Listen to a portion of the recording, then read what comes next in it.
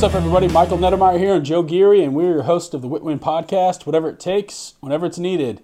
Today, we're going to dive into a little bit of scripting because I feel like realtors, especially, and all salespeople for that matter, have a little bit of a misconception around scripting.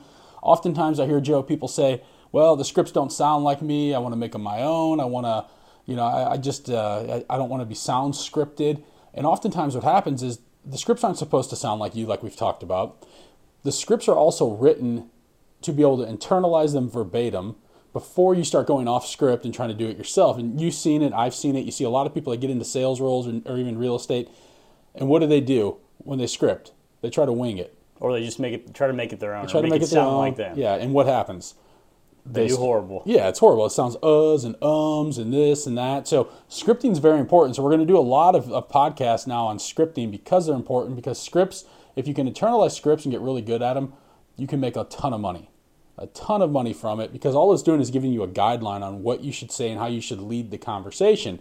But starting off too, I feel like even scripting with your SOI is important, but most people don't want to call their sphere of influence because they don't know what to say.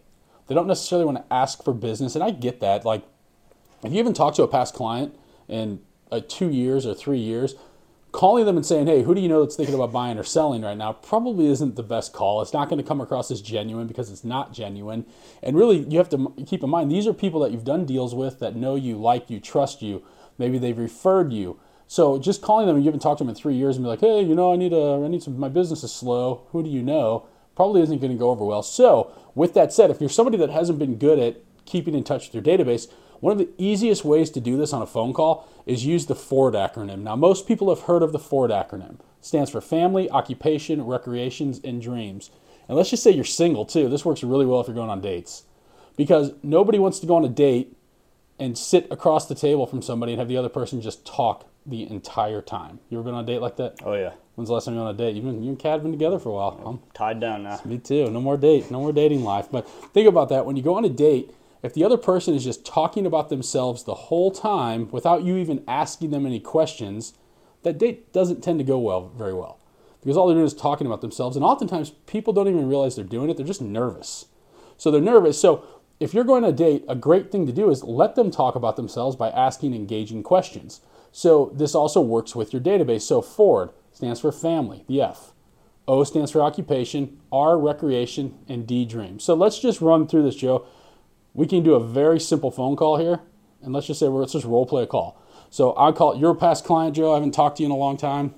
Give you a call. Hey, Joe, how's it going? How are you today? Oh, I'm doing good, Michael. How's it going? Doing really well. Hey, I just wanted to give you a call. I was thinking about you. I know we haven't talked in quite a few years. Just wanted to check in and see how things are going. Oh, things are doing good. My wife's actually expecting a baby pretty soon. Oh, that's exciting. That's fantastic. Yeah, congratulations.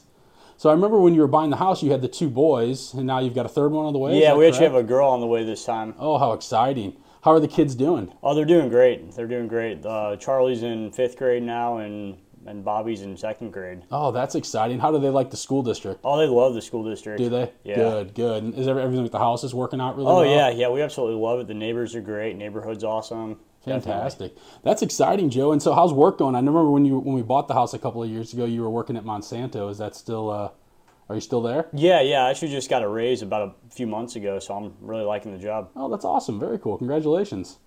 That's neat. And so what are you guys doing for fun? You got any vacations planned this year? We traveled a little bit last year, and we might go on a trip in a couple months here. So. Okay, where are you headed? We're thinking about just Florida again. Oh, nice. Do you get down there quite a bit? Yeah. We have a rental that we rent usually every year. Okay, very cool. That's awesome. So what part of Florida do you go to? We go to Destin.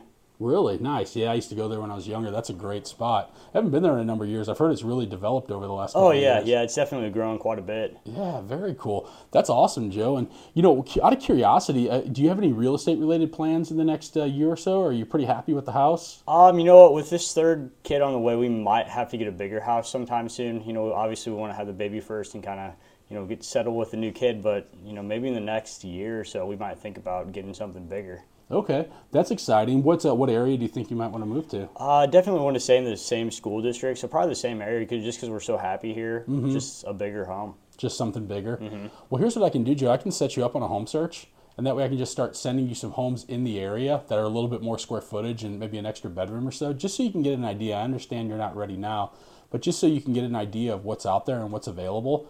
What I can also do is I can just put a quick market analysis together for your home and share with you everything that's selling in your neighborhood, just so you can kind of keep up to date with that as well. Would that be okay? Yeah, that would be great. Okay, perfect. I will get you set up on those things, and then I'll just kind of keep in touch. If you ever have any questions, just think of me as your real estate resource. Awesome. We'll do, Michael. Appreciate it. Appreciate the call. Thanks. So there you go, right? So the conversation, I shifted it into real estate, but I think what happens naturally is they're going to ask about how the market is. And what I also think is that didn't really sound like a sales call. It wasn't pushy at all. No, it was just very conversational, and you just kind of let it naturally progress into real estate just by asking, hey, do you have any plans to move in the future? Or it's not like, hey, when are you going to sell your house? It's more just kind of like a conversation. Yeah, and that's what you can utilize, is just use those FORD acronym: family, occupation, recreation, dreams. I didn't even really get into dreams. I kind of geared it toward real estate there at the end. But that conversation is going to naturally flow, and it doesn't sound pushy. It doesn't really, you're just asking questions and allowing them to speak. That's why this works really well. You didn't ask me much about myself because I was just asking more questions about you. So I think it's important, one, to be genuinely interested in what they have to say, but then use this as a guideline. If you ever get tripped up or you're sitting there, even if you go to some networking event and you're standing there like not sure what to say, just ask the people the scripting: family, occupation, recreation, dreams. If you're sitting and the conversation stops, because it's happened to me, it's happened to you, I'm sure. It's awkward. It's a little awkward. Yep. Just ask the next question. What do you do for work? Oh, that's exciting. Tell me more about that. So how long have you worked there? Oh, that's great. What do you do for the company? What do you like to do for fun? Just get into those things. Are you from St. Louis originally, or whatever area you're in? So having that acronym helps out a lot in calls to your sphere, in just general appointments as well. And I think the more people that you can start to internalize this and get this into your daily conversation, you're going to have a lot of success with it. I think it's super effective too when you're going on appointments, because obviously it's important to build rapport, and people want to work with people that actually care about them and care for them. So when you show that you're actually taking an interest, not just in their home and the sale of their home, but also in them, it will help you tremendously. Yeah, I heard a saying a long time ago that says people don't care how much you know until they know how much you care. And so if you don't care and you just want to go out there and spew all of this knowledge and all this information that you know, it's going to be difficult to get into rapport. So you're absolutely right. Get into rapport by using this, and then you can start, once you're building that rapport, you can show them how much value you bring to the table. But to just lead with that and be like, I'm so great, and I do this, and I sell these houses, and I'm number one, and here's all this. Get into rapport first. So getting into rapport about this with using this is very, very important.